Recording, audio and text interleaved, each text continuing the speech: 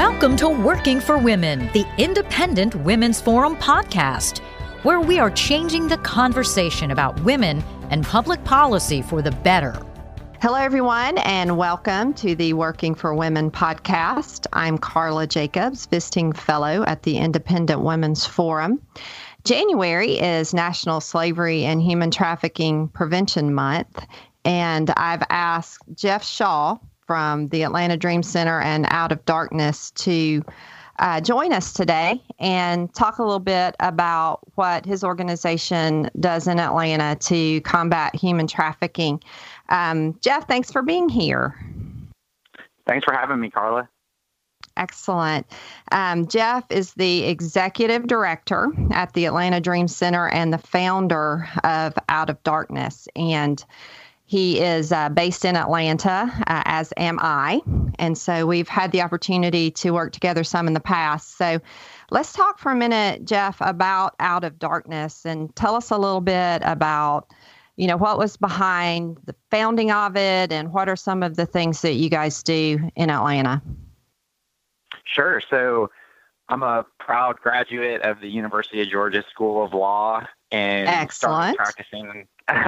started practicing at a local firm here in Atlanta. And then in 2011, I got introduced to the reality of trafficking more from a global perspective, but then kind of in my pursuit of learning more because it affected me so deeply, I came to find out about the problem here domestically in the United States as well. And once I knew that it wasn't just something happening in countries that maybe struggled with an established rule of law or proper enforcement or educational opportunities, but it was happening in the West as well.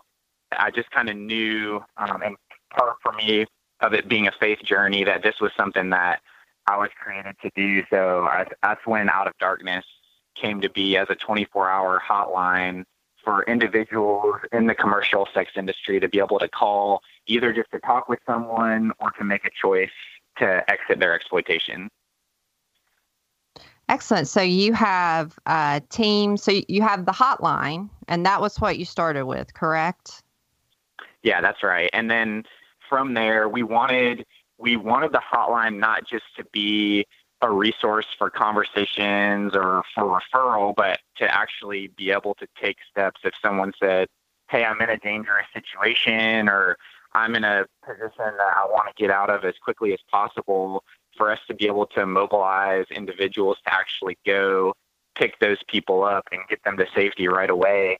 And one of the gaps that we saw in the anti-trafficking movement was that there are really great recovery programs, but the access to those programs is a lot more difficult because there's rarely 24-hour intake. A lot of times there might be age limitations or limitations based on pregnancy, mental illness, criminal history, not in a bad way, but because those programs to function well had to have a niche of services. So we wanted to kind of provide a safety net that anybody could call, and if they were serious about getting help and willing to meet a few basic conditions, that we would go get them and bring them to a place of safety and then help them ascertain what the next best step would be for their healing journey. Okay. So do you have like social workers on staff that help coordinate that? Yeah, exactly. So we have a safe home and it's staffed 24 hours a day, 7 days a week. And there's care coordinator positions, which kind of have more of a counseling focus. And we don't open up the long-term counseling relationship because we're often leaving that for the next step in the journey, but they're there for crisis stabilization, helping with grounding techniques and complex trauma, nightmares, things like that. And then we have a care team that focuses more on the social work and case management side, that is helping schedule doctor's appointments, court appointments, make calls to long-term residential programs, help with the admissions process, short-term and long-term goal setting. So our staff is incredible, and they check a lot of those boxes that are really needed to provide holistic care. Yes, they do. They do. And you guys do an amazing job here. I've met some of the folks that have been through your program and that you've helped get into long-term care programs. And just what a huge impact that had on them. You guys you're managing a lot of volunteers too, right? You talked a little bit about your staff at the Safe Home. Yeah. But the outreach is volunteers, correct? Yeah, actually, most of what we do is volunteer driven because it would just be impossible to sustain the amount of staffing that would be needed to run it all paid. So we have kind of a structure where every area of what we do has leaders over it. So we do outreaches to 8 jails in Georgia currently, and each jail has a volunteer lead that knows what the criteria is for that jail, who the women are that are requesting visits. They're working with the jail social workers. And then we have street outreaches, and those are led by rotations of volunteer leaders who take groups of volunteers out to connect with women on the streets and in motels with roses and cards and our hotline number. And then we also have volunteer leaders leading strip club outreaches twice a month. Atlanta is a hub for strip club industry and culture, and we see a lot of overlap in kind of the continuum of exploitation. So we really value that relationship building within the clubs if we can help prevent people from getting into trafficking or provide intervention if they've already touched up against it. So yeah, from that point through the hotline, through the pickup process, all the way to the home where volunteers come in and cook meals with the ladies. We just had Christmas, and we had teams come in and do gifts, and we had ladies say, "This is the first time I've ever sat in front of a Christmas tree in my whole life. It's the first time I've ever unwrapped a present." So it's really, the idea with volunteers is just creating a community around people that maybe they've never experienced before, and some sense of family, so that they can start to believe, hey, I don't have to go this alone. There are people who are going to care about me and walk alongside me even after I leave this program, and I'm reintegrating into the life I always wanted to have and not the community and the life that I've been used to for most of my life. Right. That's absolutely amazing. And when you and I talked before, we were talking about one of the ladies that had been through your program, and you mentioned that she talked about sitting down to dinner, that she'd never sat down to family dinner before. Yeah, that story was really powerful for me because I think it's one of the things we most take for granted. And the way we operate our Safe Home, we really don't want it to feel institutional. So it's truly a home, and the women sleep in bedrooms, and they eat in the kitchen, and they hang out in the living room. And this young lady you're referring to came to us in her 20s, and she said one of the things that she has most remembered was at dinner time, everybody sitting around a table together, eating together and talking. And growing up, her family never did that. So she said that was the first time she had ever had a family-style dinner.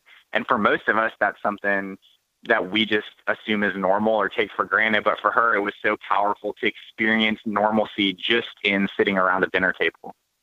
Right. And we do take so much for granted. That's one of the things I always take away when I'm talking to survivors and doing some of the different things that my organization does.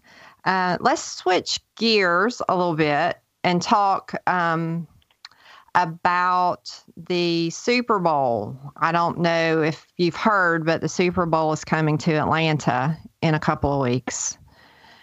Yeah, so I've heard.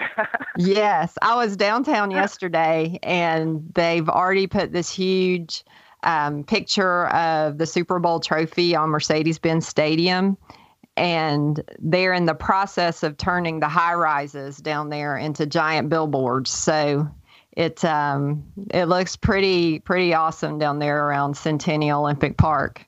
Have you been down there yet? Yeah, I have, and my uncle just came into town for work, and he couldn't get a hotel room. So I bet. The festivities have begun, and that, as someone in the anti-trafficking field, it's always really important because I think there's a lot of sensationalism around the Super Bowl to acknowledge that, hey, trafficking is something before the Super Bowl came that we're all working on together. We'll be working on it every day after the Super Bowl leaves town.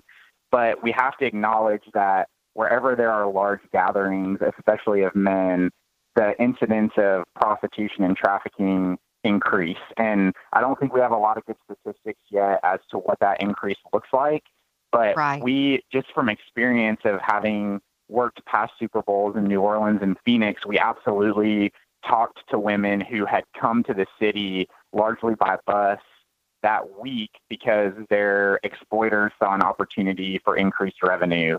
And so we don't want to make it all about the Super Bowl, but we want to make sure we're ready for it. And another thing that we're really big on is we like to have positive messaging. We're not trying to keep events like the Super Bowl or business conventions from coming here. I love the city of Atlanta. I'd love for us to be the best host city in the world for these kinds of things, but let's make it the safest city as well. So we're going to be doing a lot of awareness raising with the people coming into town. We're going to be increasing our street outreaches, bus stop outreaches, strip club outreaches, our call centers. We have a lot of agencies around Metro Atlanta and even beyond that have dedicated shelter beds in the event that there is a spike in rescues that happen that week, and partnering with law enforcement. So we just want to make sure we have a really good platform in place to do the best we can while the event's here. And at the same time, just being a proud Atlantan that we are hosting the game and working with those who are hosting to make sure hotels are trained and airline ambassadors. And it's really an awesome collaborative effort that's happening. It's been pretty amazing, and the Atlanta Police Department has been coordinating a lot of it. I know you and I have been to some meetings together on that, and just trying to get us all moving in the same direction and not getting in each other's way. Yeah. And it's easy to do. It's easy to do. It's easy to do, and it's been great to see. I'm so proud to be, part of this community and this community of NGOs and law enforcement and government agencies that are really working together on this goal that we have. And we were talking, I'm on the Human Trafficking Task Force, as you guys are on the statewide Human Trafficking Task Force as well. And we had our work group meeting yesterday, and we were talking about how, the Super Bowl will be here in a couple of weeks, but then in 2 years, we've got the Final Four. And after that, we're hoping to maybe host some World Cup games. I think that is on a lot of people's wish list. So, Atlanta's a happening place. It is. And we're glad it is. And we want to take advantage of that in all the right ways too. Yeah, exactly. And I'm really excited to hear that groups have opened up shelter beds in case we do see a spike around the Super Bowl. That's great news. Yeah, right now we're hovering right around 50 beds currently, and that could still increase over these last 2 weeks as well. Right. That's great. I love the way all these groups are working together. Well, before we wrap up, I do want to talk a few minutes about Kelly. Yeah. You want to talk about R. Kelly?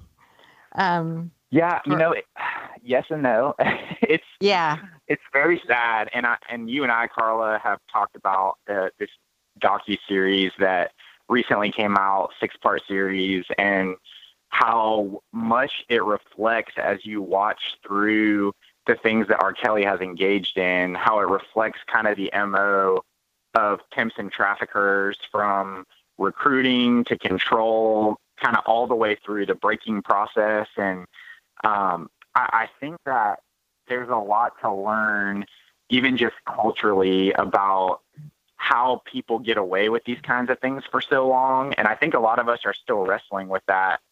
The idea of artists, people in positions of power and influence, exerting those positions as a lure. And R. Kelly's deal seems to be with underage Black girls specifically, a historically marginalized population that he's been preying upon, and kind of taking advantage of the fact that nobody seems to care about it, because it's certainly been known, at least as far back as the child pornography charges that were brought against him in the early 2000s. And even before that, his marriage to another music artist, Aaliyah, when she was a minor. So it's a difficult watch, but it's very educational too. And I think it challenges us as consumers of art and people that consume culture of, hey, what are we willing to tolerate? Because I've heard a lot of people say, R. Kelly, it's just his music. Listening to his music is not an endorsement of his life and however bad of a guy he may be. But when someone is using the money and the power and the influence that's coming through consumerism, like every time we buy a song or a record or stream his music or go to his concert, one of the most shocking things to me was hearing that even recently he was still using his concerts to meet young girls, bring them backstage, exchange phone numbers, and then make contact later on. And a lot of these young women are aspiring singers and artists themselves. And so really our decisions as consumers has continued to create a platform that he could take advantage of to exploit young women. So it definitely raises a lot of questions. It does. It does. And just for our listeners real quick, we're talking about the documentary Surviving R. Kelly. It was created by Lifetime. I'm watching it on Hulu. So I don't have cable. So if you're like me and you don't have cable, it is available to watch on Hulu. And I've only watched the first 3 episodes. And, the whole time my spidey senses are like going crazy. It's textbook domestic violence, textbook exploitation, textbook what we see, behavior we see, in pimping and those kind of behaviors. And when I'm this session with the Georgia General Assembly, I'm going to be recommending legislators watch this because so often I get the question, everybody understands why about the child sex trafficking, but there's something magical that seems to happen at 18 and suddenly people want it to be her choice. Do you know what I'm saying? And yeah. And combating that with, you need to understand what this power dynamic looks like and why it's so hard for her to choose to leave. Do you know what I'm saying?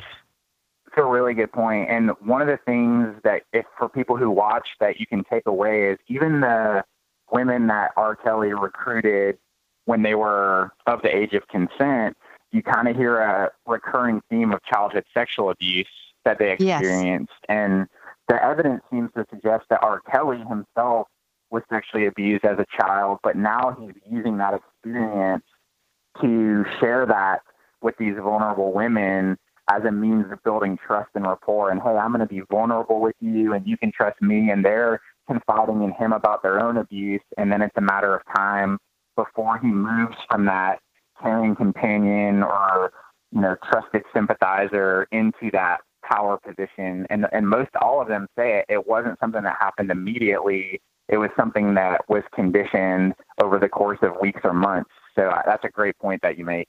Right. It's that grooming process. And it's almost like these abusers strip the self away from these women and, controlling everything, controlling what they eat, controlling who they talk to.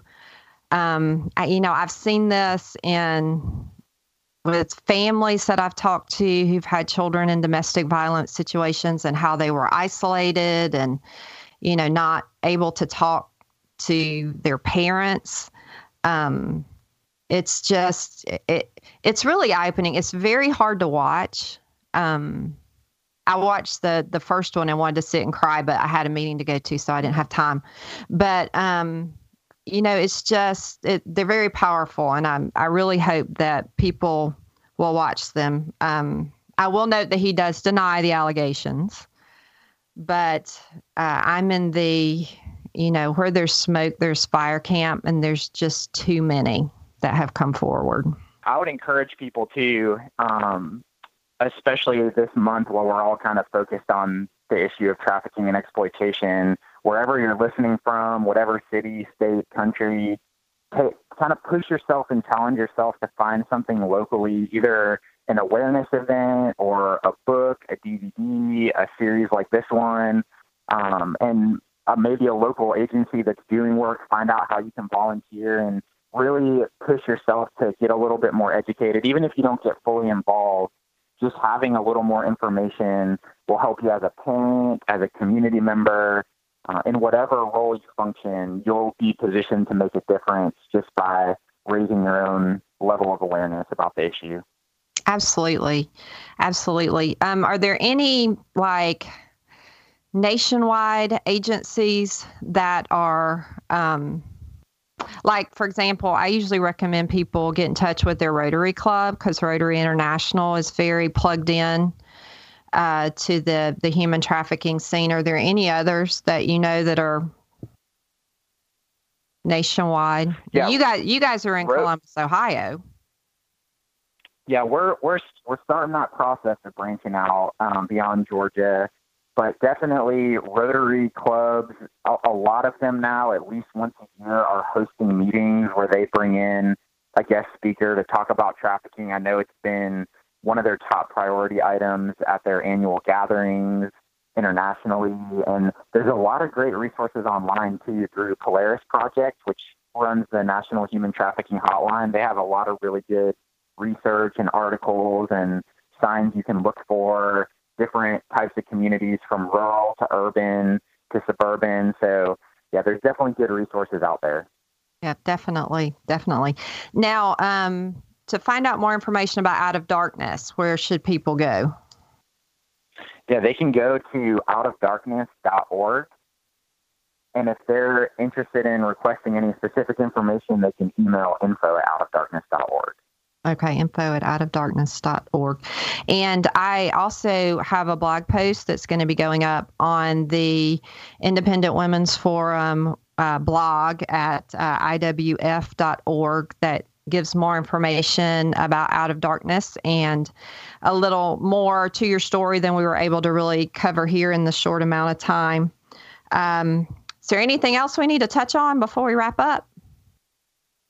No, Carla, I just want to thank you for your leadership in this area here in Georgia and for taking the time for your listeners to hear and learn a little bit more about this important issue.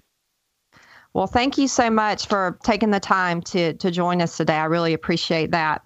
Also want to thank our listeners for joining us today. And I encourage you, if you like what you heard today, subscribe. We have a lot of good information that's coming out over the podcast. And you can find us on iTunes or anywhere else you like to get your podcasts. So we are signing off, and thanks everyone for joining us. If you enjoyed listening to this podcast, please give it a thumbs up, share it on social media, or stop by iwf.org for similar content.